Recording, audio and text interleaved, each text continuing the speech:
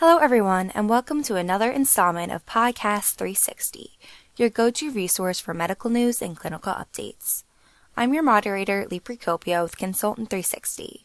Patients with fibromyalgia are often managed by rheumatologists despite being seen regularly by primary care providers. However, the role of the primary care provider in the diagnosis and management of fibromyalgia is essential to providing the best care for this patient population. Therefore, it is critical that primary care providers are comfortable with the pathophysiology, symptoms and comorbidities, current diagnostic criteria, and available treatment options for fibromyalgia. To learn more about the role of the primary care provider for patients with fibromyalgia, I am joined by Dana Vilmore, who presented on this topic at the 2021 American Academy of Physician Assistants Annual Conference. Dr. Vilmore is an assistant clinical professor in the Physician Assistant Program at the University of New England in Bedford, Maine.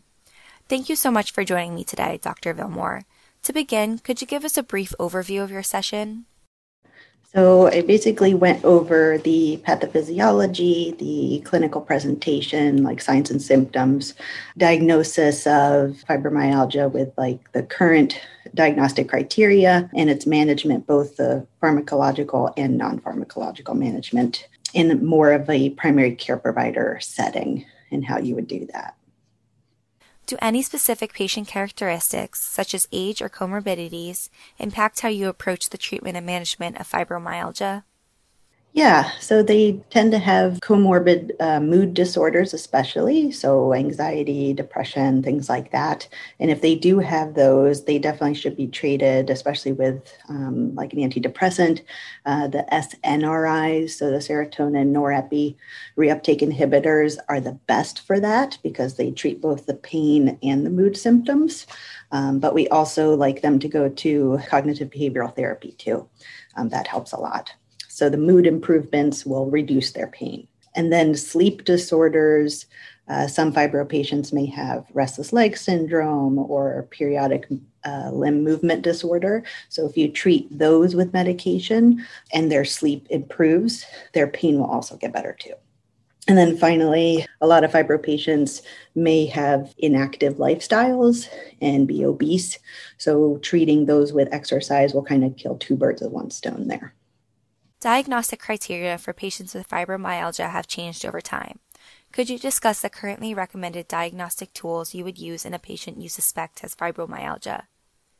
So it used to be we did tender point assessments. There were 18 tender points across the body, and you would use a special instrument to see if they were tender, but that one was kind of hard for people to do properly. So now the criteria by the American College of Rheumatology uses a widespread pain index, and they use a symptom severity score to kind of characterize it. And a certain threshold would mean that you have fibro.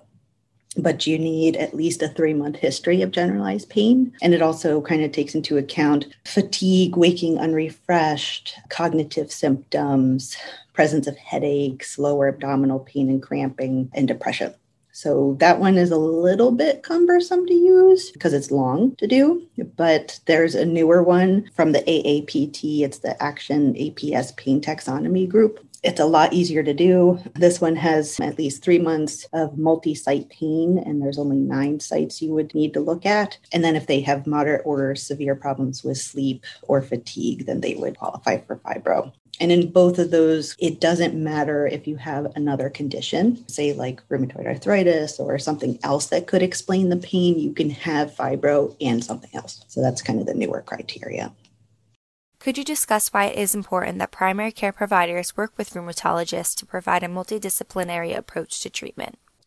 Yeah, I think primary care providers are kind of like the boots on the ground people. You know, they see these patients over time, and they often have a lot of complaints over the years, especially fatigue, sleep, lots of workups, and they're very familiar with the patient. So they kind of can figure out maybe this is something more. Maybe this is fibro. I would say having room weigh in if you're not sure if this is something like an autoimmune disease, like maybe there is joint swelling with this, then yeah, you need to get room to weigh in as well. So they're a good, I would say, ruling out stuff for you if you're not sure, Or if you have been trying to treat fibro and you're sure that's what it is and you're just not having any success, get them to rheumatology for a consult. That would be helpful. Primary care providers are also a lot more accessible. Room's hard to get in, especially in rural areas. Like I practiced in Bangor, Maine, super rural. And rheumatology was very hard to get into. You had to wait months to get in. So this one, we can at least start the process. And then if we need room as a consult, we can definitely go there. What are some clinical pearls that you use in your practice for the multidisciplinary treatment of patients with fibromyalgia? I would say the key with fibro is using non-pharmacological stuff first. Exercise programs, doing cognitive behavioral therapy, working on sleep hygiene, stress reduction is going to make a much bigger impact on their pain level than any kind of medication does. A lot of the studies just show maybe modest improvements in pain and function with medication. So always do non-pharmacological stuff first. And then add your meds as an adjunct, or if they have a comorbid condition, definitely add those in so that you can fix any background stuff that may be making the fibro worse. And really, education is super important for these patients, knowing why this is happening, what the treatments are, and why those work versus why medications don't work.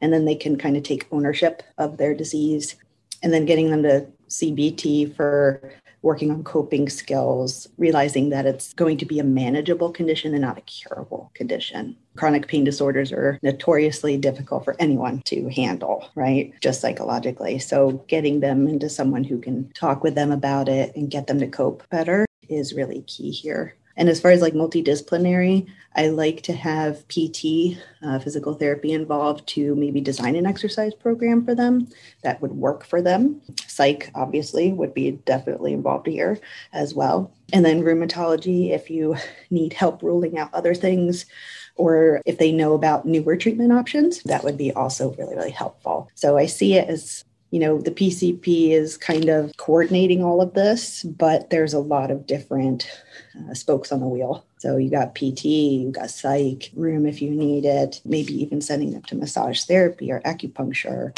things like that too. So definitely multidisciplinary approach is needed. I just wanted to kind of give people hope that, yes, this is super challenging to treat, but everybody has their cocktail that you have to find, whether it's, okay, they do this certain amount of exercise per week, they go get a massage once a month, they maybe take duloxetine or something for their comorbid anxiety, depression, and that works for them. But it may not necessarily work for another patient with fibro. So you got to tinker. It's definitely an art to treat this. But once you do make an impact in their life and their pain level, they're so, so thankful. And it really is rewarding to treat. Great. Thank you for taking the time to answer all of my questions today. Oh, you're very welcome. It's my pleasure for being here.